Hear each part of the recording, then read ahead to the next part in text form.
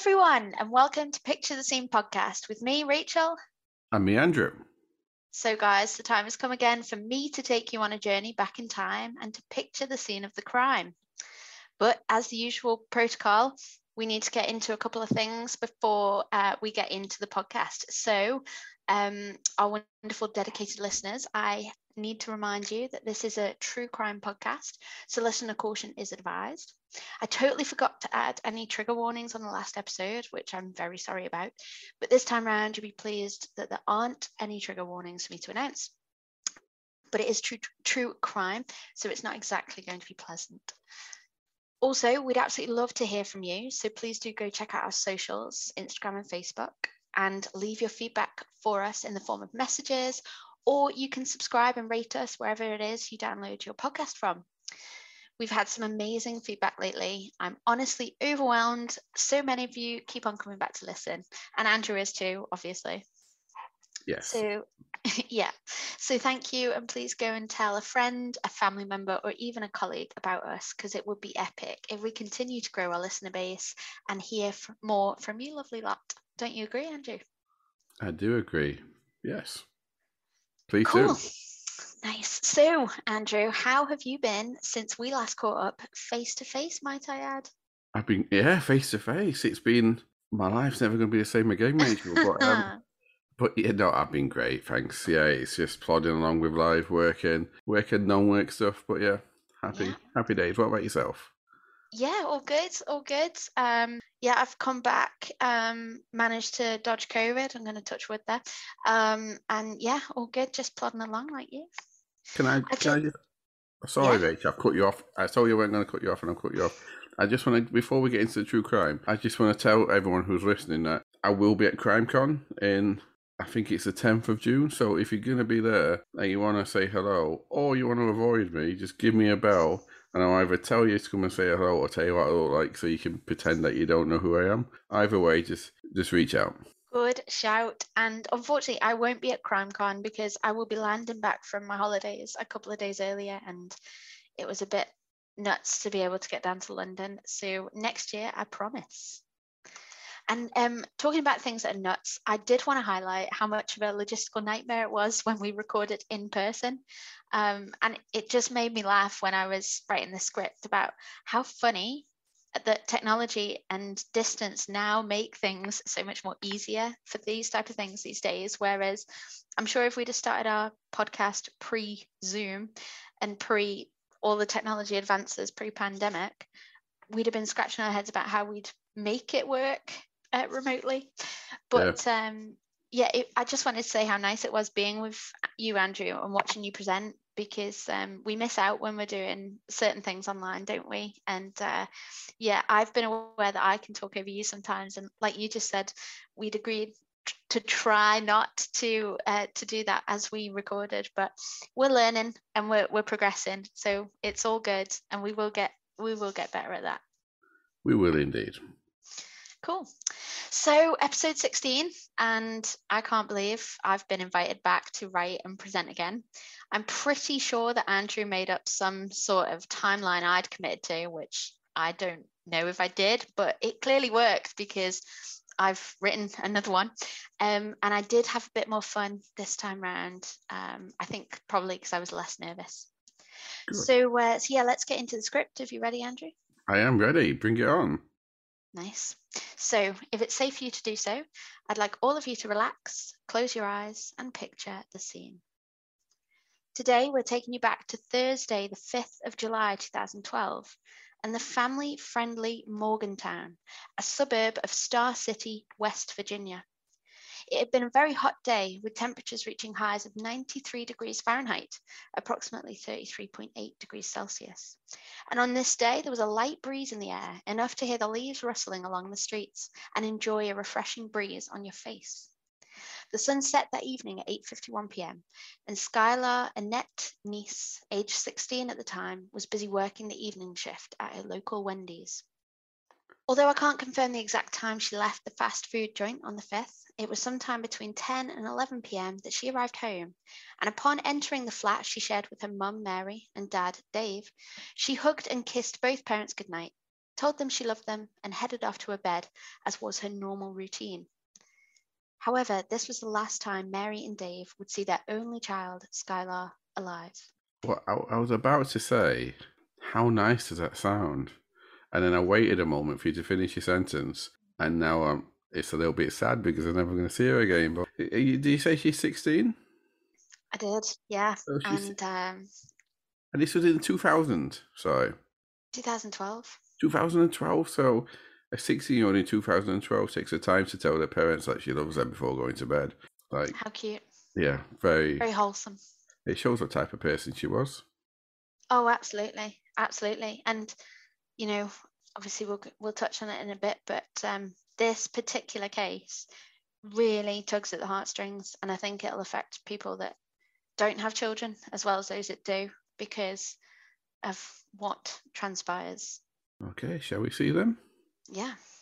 So at around 12:30 a.m. on Friday the 6th of July, Skylar snuck out of her ground floor bedroom window to go meet her two friends, Rachel Schoaf and Sheila Eddy.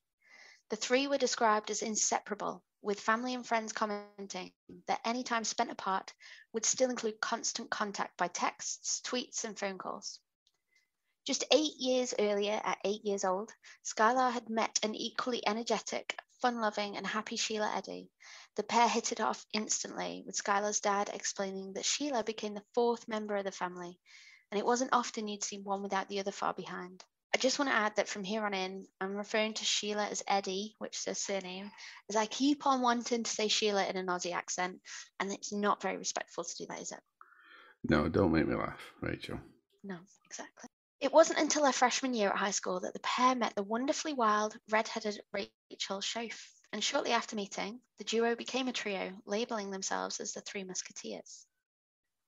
I just want to say everyone needs a red-headed, wild individual in their life. I too met my best friend at high school, who was red-haired, and she also, fun fact for you, had the surname Redhead. There you go. Okay, so back to the story. Skylar, a straight A student with a 4.0 GPA, which I think is good, as so many articles mentioned it. Can anyone tell me otherwise? Had an active social life, but her friendships with Eddy and Schoaf were all consuming, with a number of articles citing that she was fiercely loyal to the pair, which I can totally understand. Whilst I was writing this, I found it hard not to reflect on my own emotions and friendships at aged 15 and 16. And I think that, like parents and family members, or two parents and family members, friendships can sometimes seem a little all-consuming, overwhelming, intense, but they're your lifeblood as a teenager. And I think because Skylar had no siblings, it probably made that bond more intense in her friendship circle. Do you agree? Oh, I agree totally. Actually, without wanting to talk about myself, I'm about to talk about myself. Recently, at Christmas time, actually, on Boxing Day, my childhood friend from when I was like that age passed away, and like we keep in touch on Facebook, but not really. And I've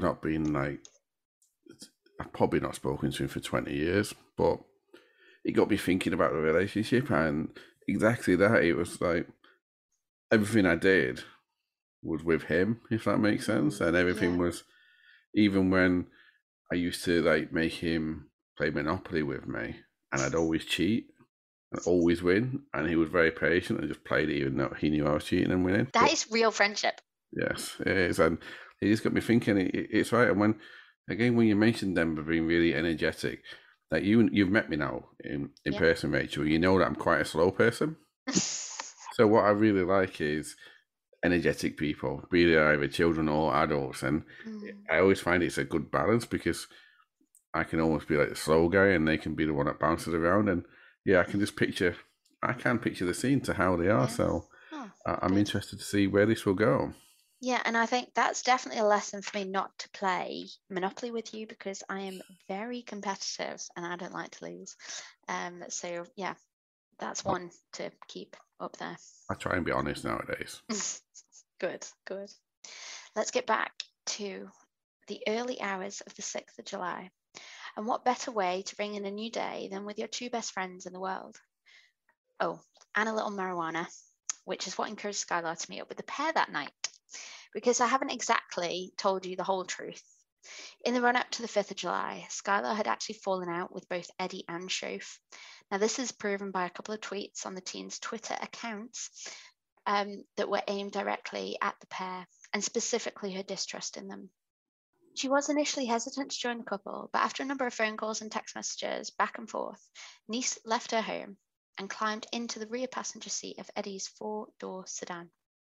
A short while after leaving the flat, the girls crossed the Pennsylvania state border to a town called Brave.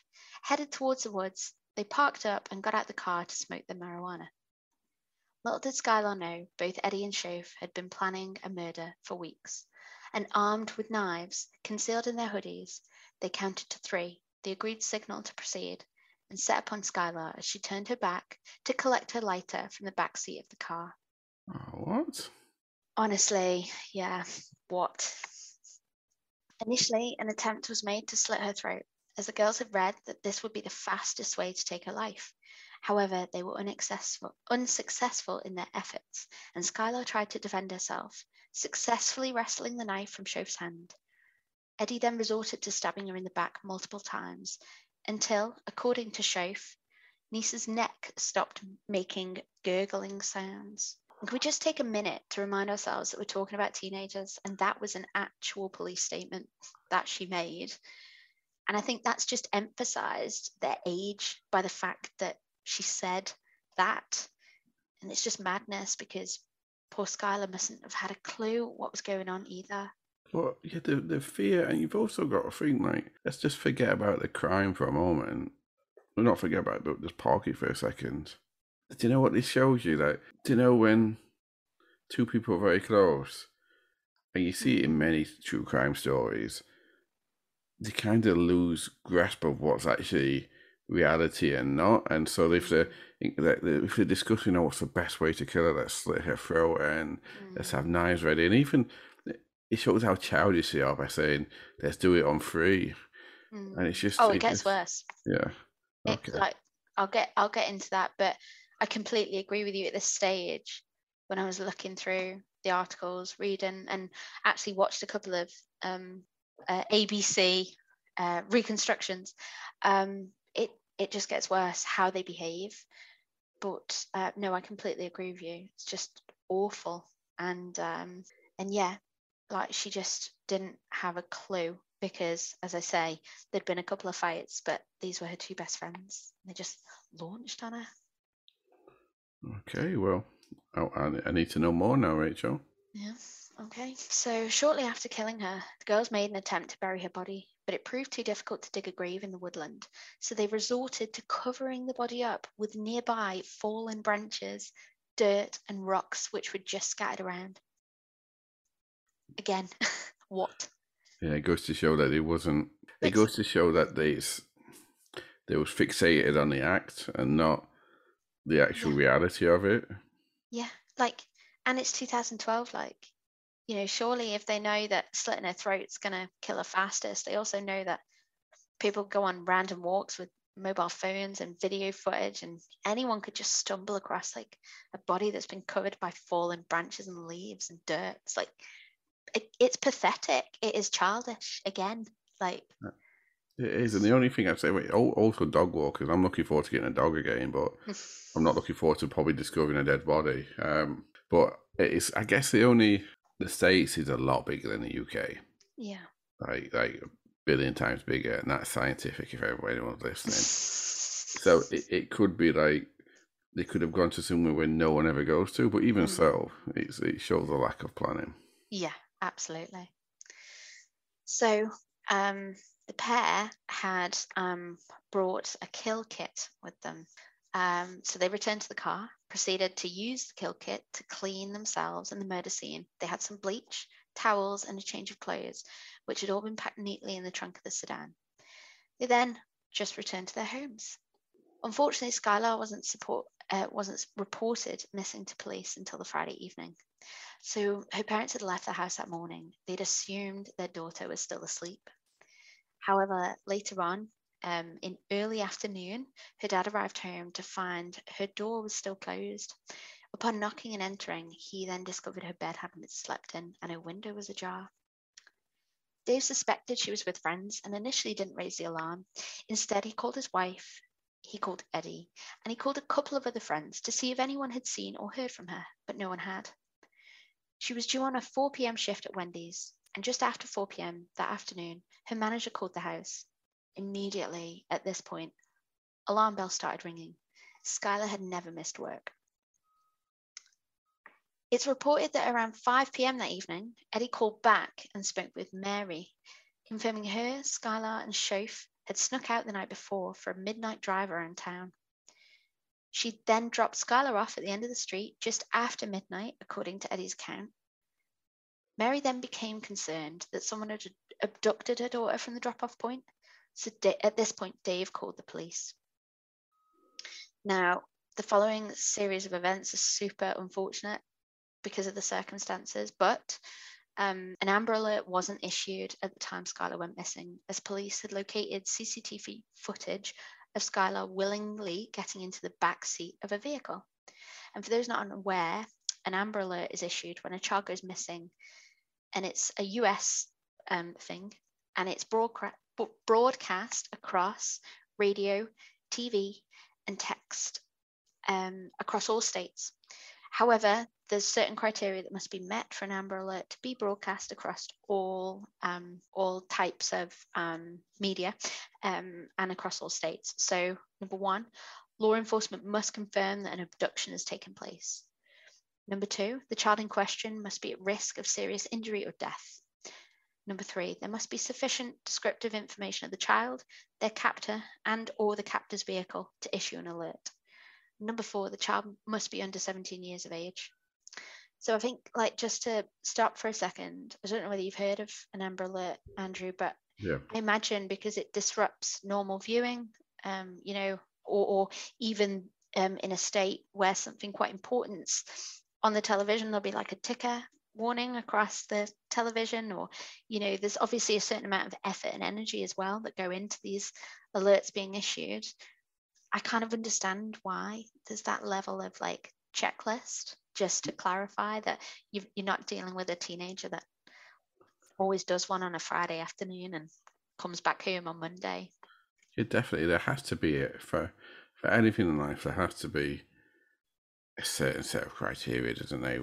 And there's always going to be people, exceptions where you go, maybe it shouldn't have happened. Should have happened for that, but yeah. So there's always going to be exceptions, but yeah, there's got to be a line at some point drawn, and let's be honest, like if they witness a CCTV of her willing to get into a car, not being abducted, and didn't know who was in the car, didn't know who owned the car, what really could they have done apart from create maybe lots of false leads with people thinking they've seen maybe like, hey, what colour was the car?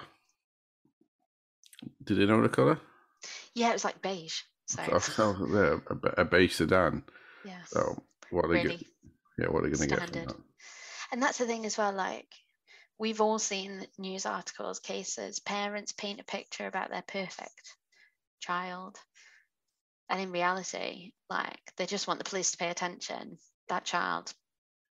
But I'd just like to touch on this because, I mean, let's put the facts out straight. And she sounded like a very well-rounded girl because she was kind and considerate to her parents.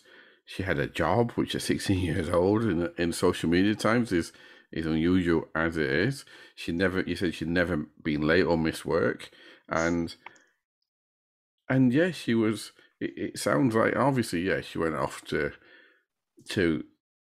smoke weed, but I'm not obviously condoning any type of taking drugs, but she was with her friends, and that's what teenagers do. And it could also be, you said they had an argument, it could be her way of trying to get her friends back, because when you're in such a tight group of friends, the worst thing in the world is when that friendship breaks for whatever reason and you just feel alone and lost, don't you? So, and do you know what, on that point, Andrew, threes don't work. Like, my daughter's 5, she's got a really tight circle of friends, and She has great one-on-one play dates. She has great like group play dates, but when there's a three, there's always a tale to tell. There's always someone left out, you know, and something that I've chosen not to dive into as part of this script is all the rumors of the, you know, there were a lot of high school rumors in the days post her going missing.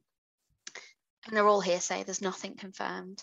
The Reddit feeds are like, oh, I heard this, I heard that. It's all tosh, and I refuse to get like drawn into, well, I read that this was happening, but you know, whatever was happening in their friendship circle, I completely agree with you. Sometimes you do anything to win someone back, to impress them, to like get back in their good books, you know. And as well, nowadays, I'm again not condoning drug taking, don't take drugs myself, but I think weed is fairly common, you know, like thing that people do, the way that we probably might have tried smoking a cigarette when we were 16. Like kids now just try smoking a spliff, don't they? Yeah. My daughter will never will though. Yeah, and also you got to remember as well, these are 16-year-old girls. And just not just talking about girls here, 16-year-old boys are exactly the same. Full of hormones. The way that friendship would have felt, it would have been akin to similar feelings of a relationship. I'm not saying that she was romantically attracted to them. I just mean that same feeling is that same feeling of wanting to be with them and wanting to get their attention and to please them. It's the same at that age because all the hormones are mixing, and it's not a gender thing, actually. It's male or female. So due to that CCTV footage, the police initially suspected that Skylar had just run away from home. Now, this is despite not taking an overnight bag. She left her bedroom window open and she didn't take a phone charger, which I think is the most obvious thing. Because why would a teenager risk being without their mobile phone?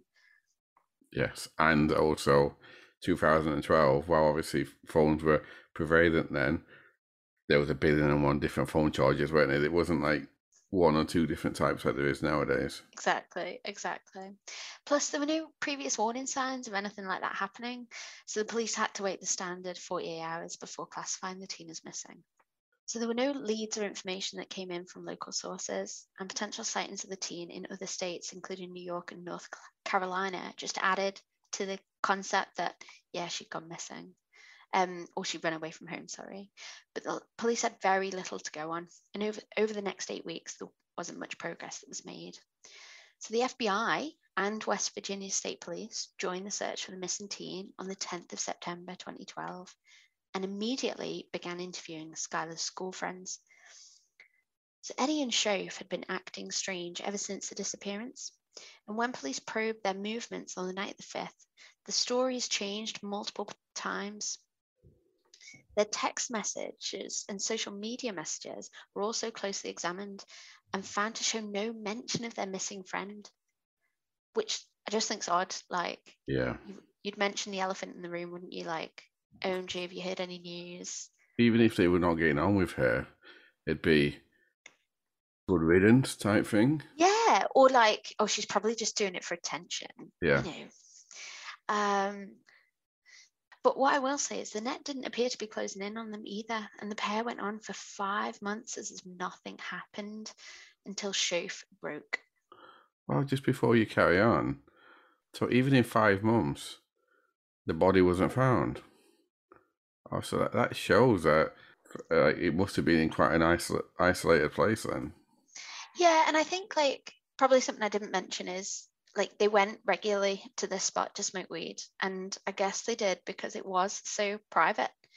But even so, like you hear on the news, not daily, but very regularly, like remote places in the ass end of nowhere, people find bodies, bones, limbs. Like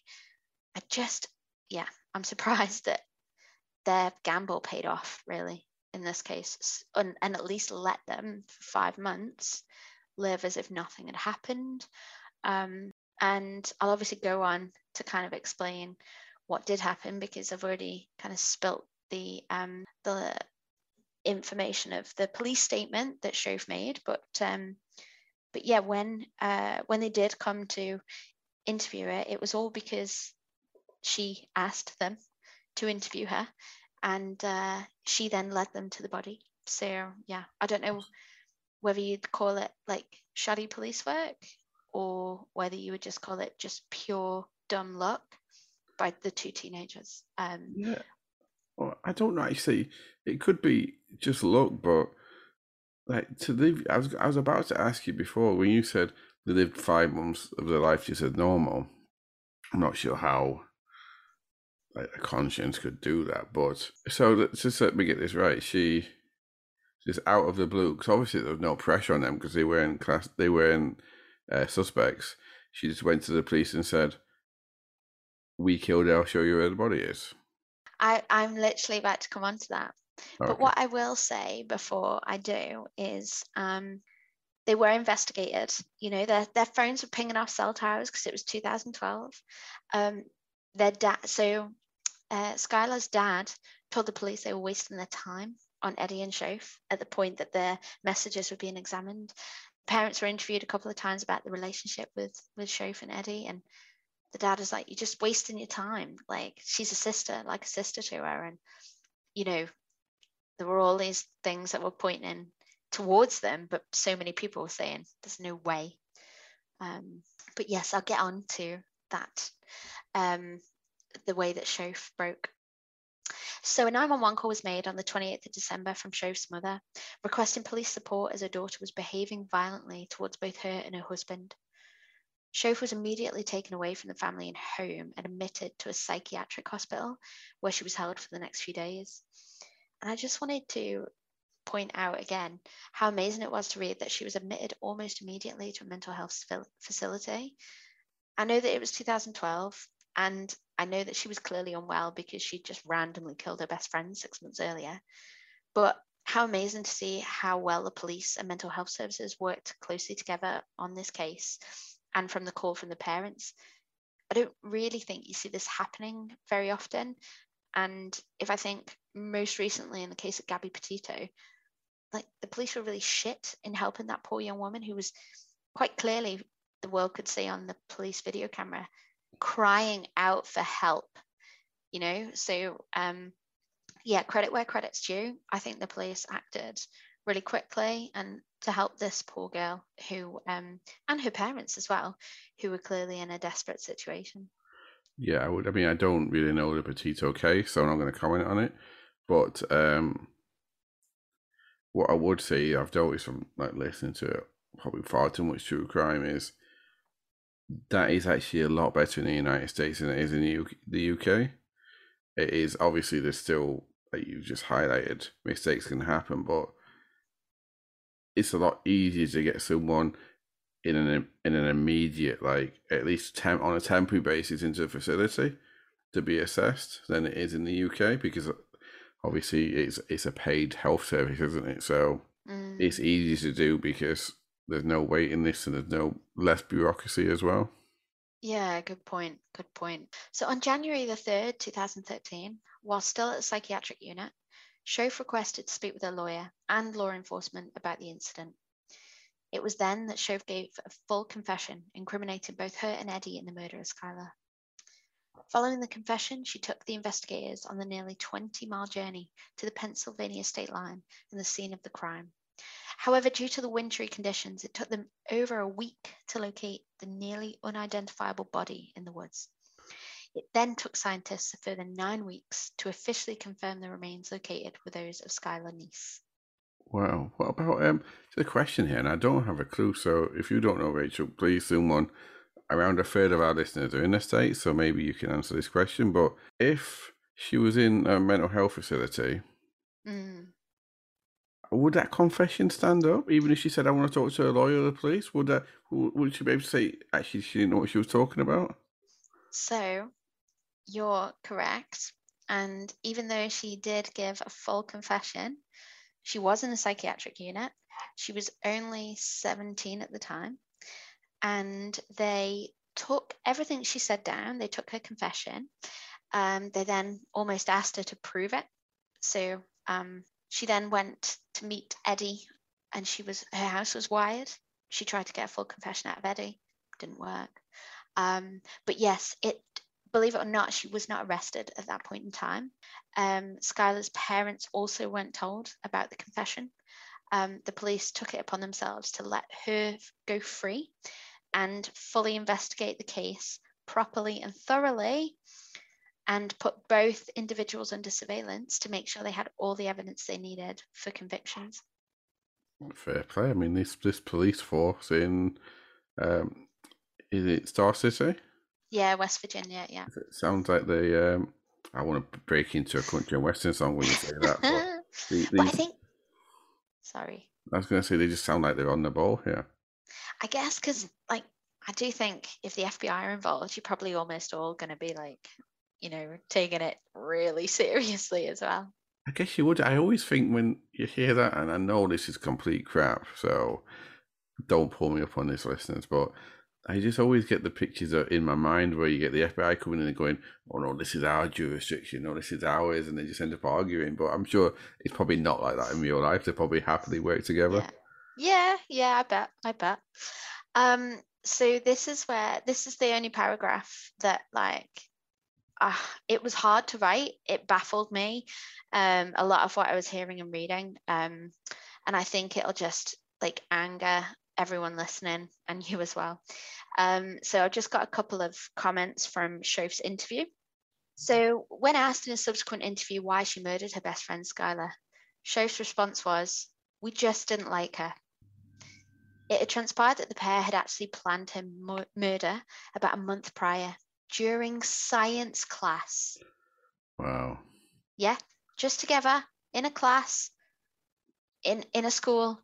And actually, this isn't on the record, but some people have claimed to have heard them discussing, like, the hows and the wheres. I don't think that'd be true, because if you're hearing someone planning a murder, you're not going to go, "Oh, I'll do nothing until it happens." Or to 6 months later, even after she went missing, you would go, "Yeah, I heard him say that," wouldn't you? You won't wait to.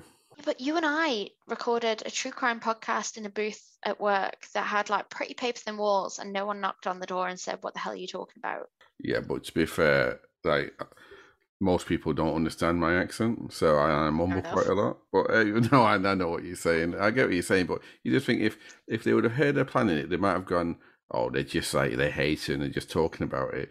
But when she went missing, and she's been missing for 5 months, maybe at some point they'd go, "You know what? Maybe they did actually do that." So I'm gonna have to call BS on that one, but maybe it's true.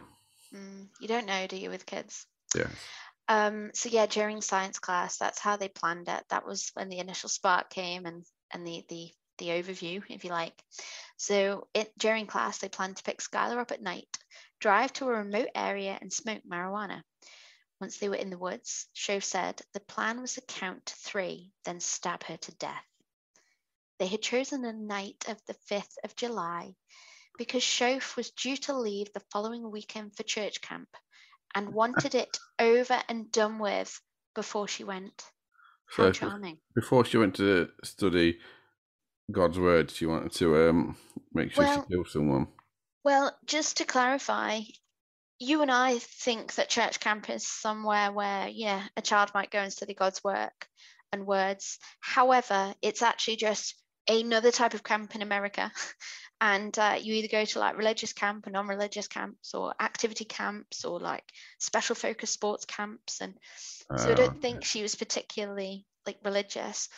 And there were pictures of her all over social media in bikinis, on boats, at camp, with people she knew. And her face is just, she's living her best life. Days after she's murdered someone. What about? Okay, I want to ask a question, and again, I don't mean to show my ignorance here. July, is the 4th of July Independence Day? Yeah. Okay, I was going to say, so they would have probably had, like, a big party there, and she got killed on the early hours of the 5th.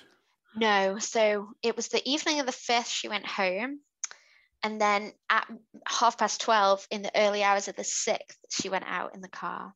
So imagine that, like, on the 4th, they would have been.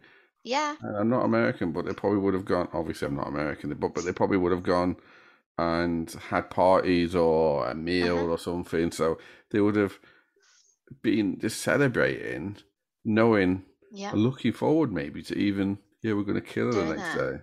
But I just, again, just to take it back to that comment, because it's on the record, over and done with before she went off to church camp. Like how blasé.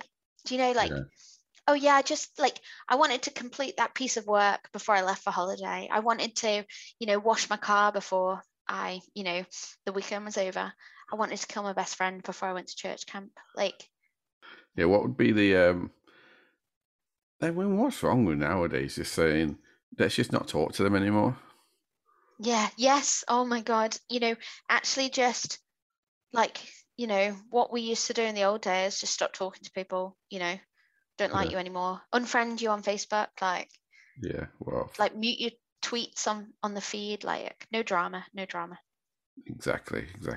I mean, when I was that age, yes, social media didn't exist, but I yeah, know, how I get lucky what you're were saying. we? How lucky were we? So on the morning of March the 13th, 2013, the US Attorney's Office announced the human remains found in Brave, Pennsylvania were those of Skylar Neese. Eddie proceeded to tweet a photo montage of the pair and commented that she was devastated by the news. At 6:37 a.m. on the 30th of March 2013, Eddie also tweeted, "We really did go on 3." Eddie was completely unaware at the time that she was under surveillance by the FBI following Shoaf's full confession 3 months earlier.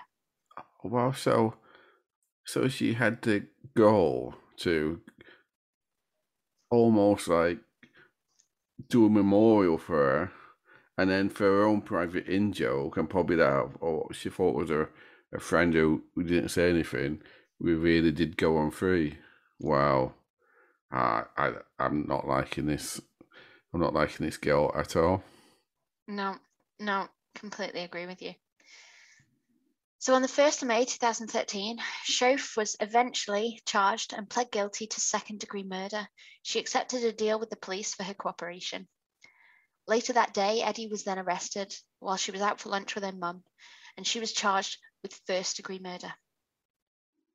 Unfortunately for Skylar's parents, Eddie pled not guilty in September 2013, and a trial date was set for January 2014. However, clearly aware that the prosecution had built a solid case against the now 18-year-old, she finally changed her plea to guilty of first-degree murder just 1 week before the trial was due to commence. And I think that is just showing how she enjoys playing out, the story, and she's playing with the parents' emotions. This is a girl that knew those parents for 8 years, had a key to their front door, was fed and watered and nurtured by 2 sets of parents, her own and Skylar's.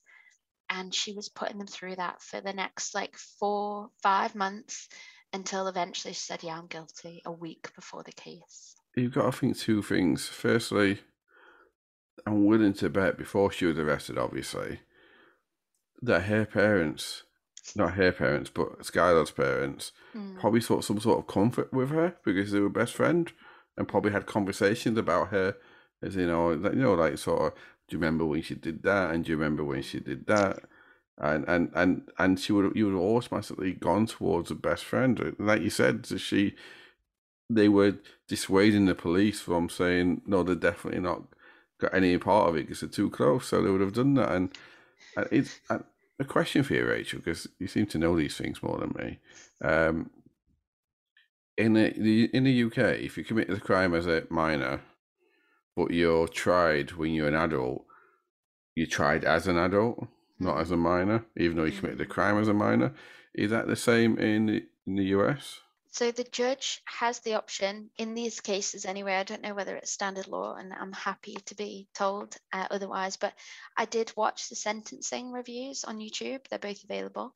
And the judge had the opportunity, because both defense cases put forward the fact that the crime was committed when they were, what's the word? When Minors. they were minors, yeah. Could they have custody sentences that reflected that? But they were both sentenced as adults. Okay. And Probably. I don't want to, like, this is absolutely not fact. This is just me like filling in the gaps here, but that's probably because they played it out for so long. You know, it was 2 years after, or like 18, 19 months after that, you know, they eventually kind of, it all kind of came out, and they got to court. So, you know, they were adult enough to keep the secret, and they were adult enough to behave the way they did. And just wanted to kind of touch on something you said there about Eddie and her parents seeking solace in her. Her parents actually asked her to help put flyers in the neighborhood when Skylar was considered missing. And she also participated in the searches and, you know, the candlelit vigils, and there were tweets and, you know, messages of worry and upset and all that stuff. Like, she kept up such an act, you know. So for a 17-year-old, 18 at the time of sentencing, you should be tried as an adult, because you damn well put on a great performance as an adult. You know, your behavior is not of a naive minor. Yeah, no, I agree with you. I wasn't quite sure how it works. Yeah. So the defence put forward the request, but the judge denied. So both Shoaff and Eddie were handed hefty sentences by the judge presiding over the case. Shoaff to serve 30 years. So if you recall, Shoaff was the one who cooperated. So she was to serve 30 years with the possibility of parole after 10, and Eddie was to serve life with the possibility of parole after 15. Unbelievably, Shoaff is due up for parole in 2024, which feels like hardly any time served for such an awful crime. And I can't begin to imagine how Skylar's family must be feeling about the prospect of their daughter's killer walking free and living out the rest of her life as a free woman by the age of 27. How's that fair? I know. I was trying to figure that out in my head, and I'm glad you said it. But one thing I do like about the U.S. justice system, I'll be perfectly honest, I don't like most things about the U.S. justice system, but sorry for listening to that. I just think sometimes it's a bit harsh and it can be a little bit biased. But one thing I do like is they take into consideration at parole hearings the feelings and the thoughts of the victim's family a lot more than they do in the UK. The UK is almost like it's paying lip service to them, but in the States here, they pay a lot more attention to it. Even at the sentencing, actually, they can get up and speak, can't they? But yeah. So I was about to say that, and I will include links to the sentencing. They're not great videos, but the content makes a quite interesting hearing, because you're exactly right.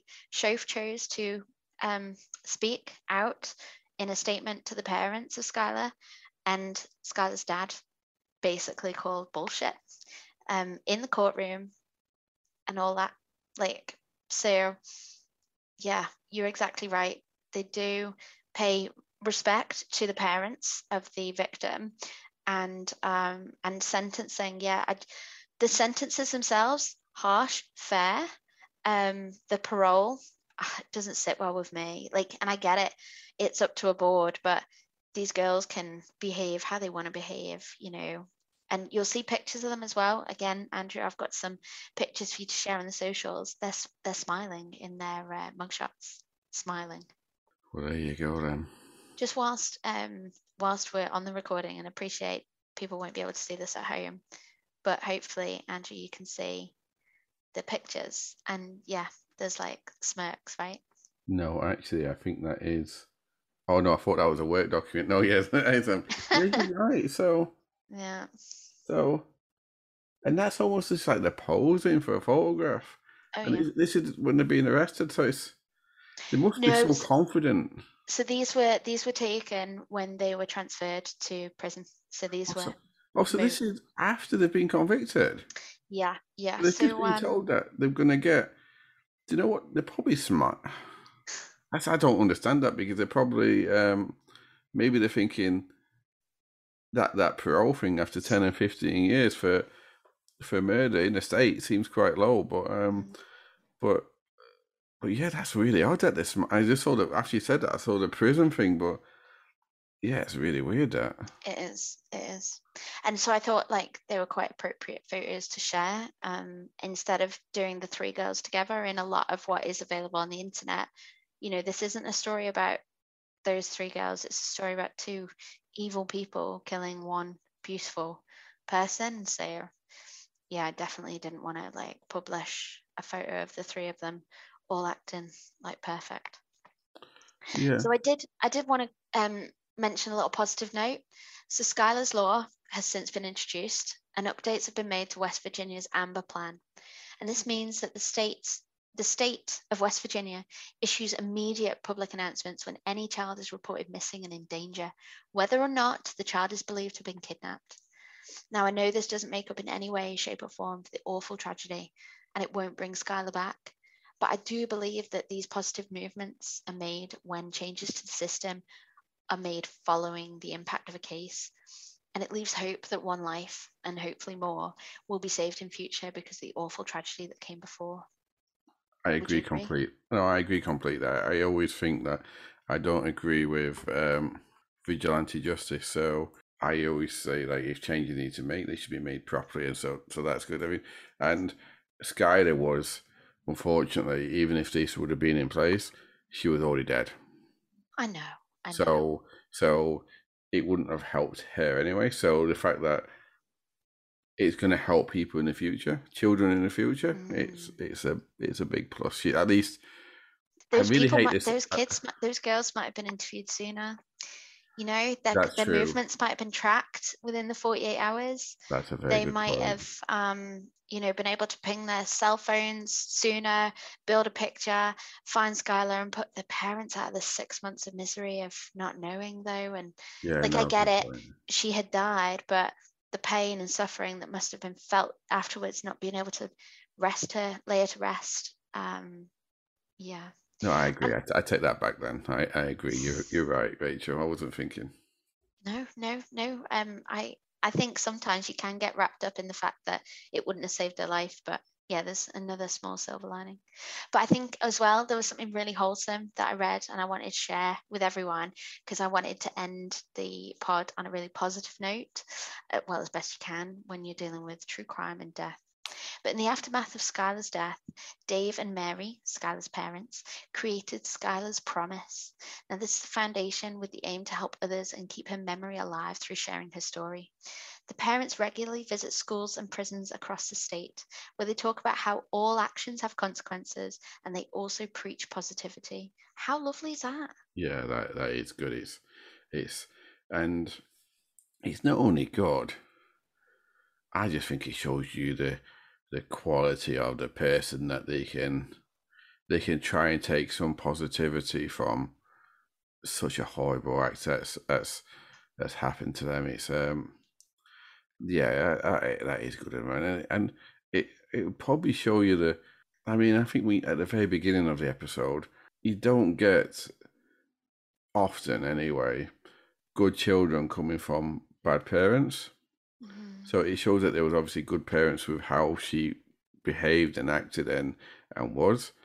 So yeah, it's good that, and it gives them focus and it gives them something to continue with. Was she an only child? Yeah. Oh, that's terrible then. Yeah, Oh, because yeah, that's yeah. terrible. But at least that's a positive. That's a positive note. Yeah. Yeah. So, what did you think about the episode then? Do you know what, Rachel? I quite enjoyed that. I probably need High to qualify. praise? I probably need to qualify that statement because it sounds like I wasn't planning to enjoy it. But that's not what I meant. What I mean was like I knew the story anyway. I told you that beforehand. Mm-hmm. But I like the way you told it because when you started telling it, I forgot. Not I didn't forget that I knew the story, but I was engrossed in what you were saying. Yeah. And yeah, it still felt like it was. It's good to talk about these things sometimes. I spent so long of my true crime fanness just talking to myself about these things. Yeah, no, I really enjoyed it, Rachel. I enjoyed the way you told it. I didn't enjoy the way these two girls acted and behaved. It just seems. I don't know. I'm getting old when I say like people nowadays, but people nowadays, Rachel, it's I was not a saint when I was a kid, but God, you would I wouldn't have have done killed that someone? though. No, I don't think I could have killed someone.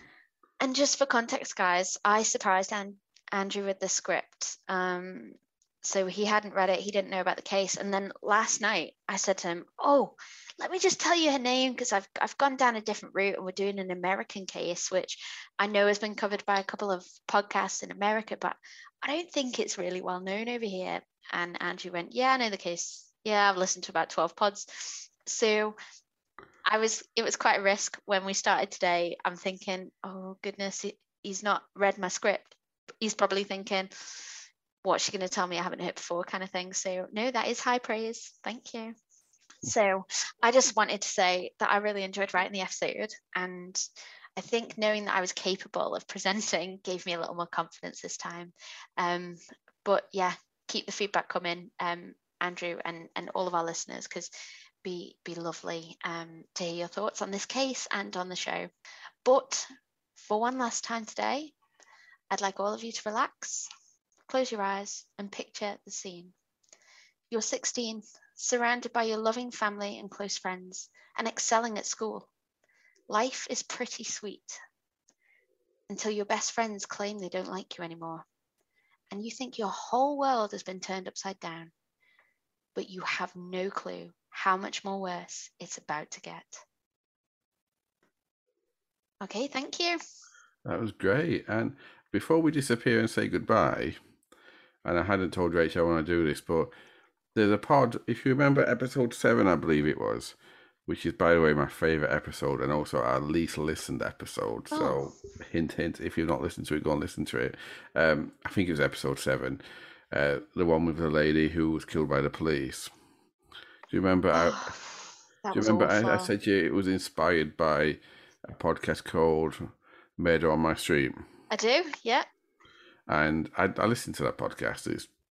It's two lovely ladies. I'm terrible with names. I believe it's Dee Dee and Jeannie. But if I've got your names wrong, they're probably not listening this long in the pod anyway. But I apologise. But I'm glad you finished on positiveness, because when at the end of their pod, they've started this new feature, which I'm not going to copy. But if you do listen to them, listen to the entire pod, because they read a review of some random thing.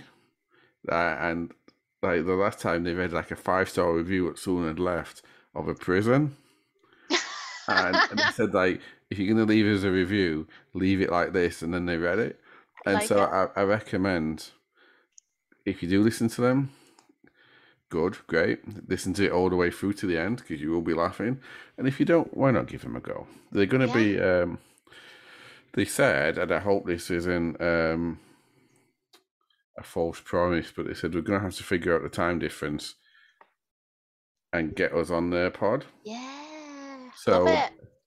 So, I mean, it may be a few weeks, but hopefully that will happen at some point in the future, because I do love the pod. So, yeah, anyway, I just say, like, listen, if you do listen to them, listen all the way through, and if you don't, why not give them a go? Yeah, give them a go. And also rate us 5 stars as well, like, you know. Why not? Or even 4.5. I accept 4.5, Rachel. Cool, yeah. We'll say goodnight there. Yeah, thank you, everyone. Cheers, guys. Bye. Right. So, thank you, Rachel. I enjoyed it. I think we enjoyed it. I think we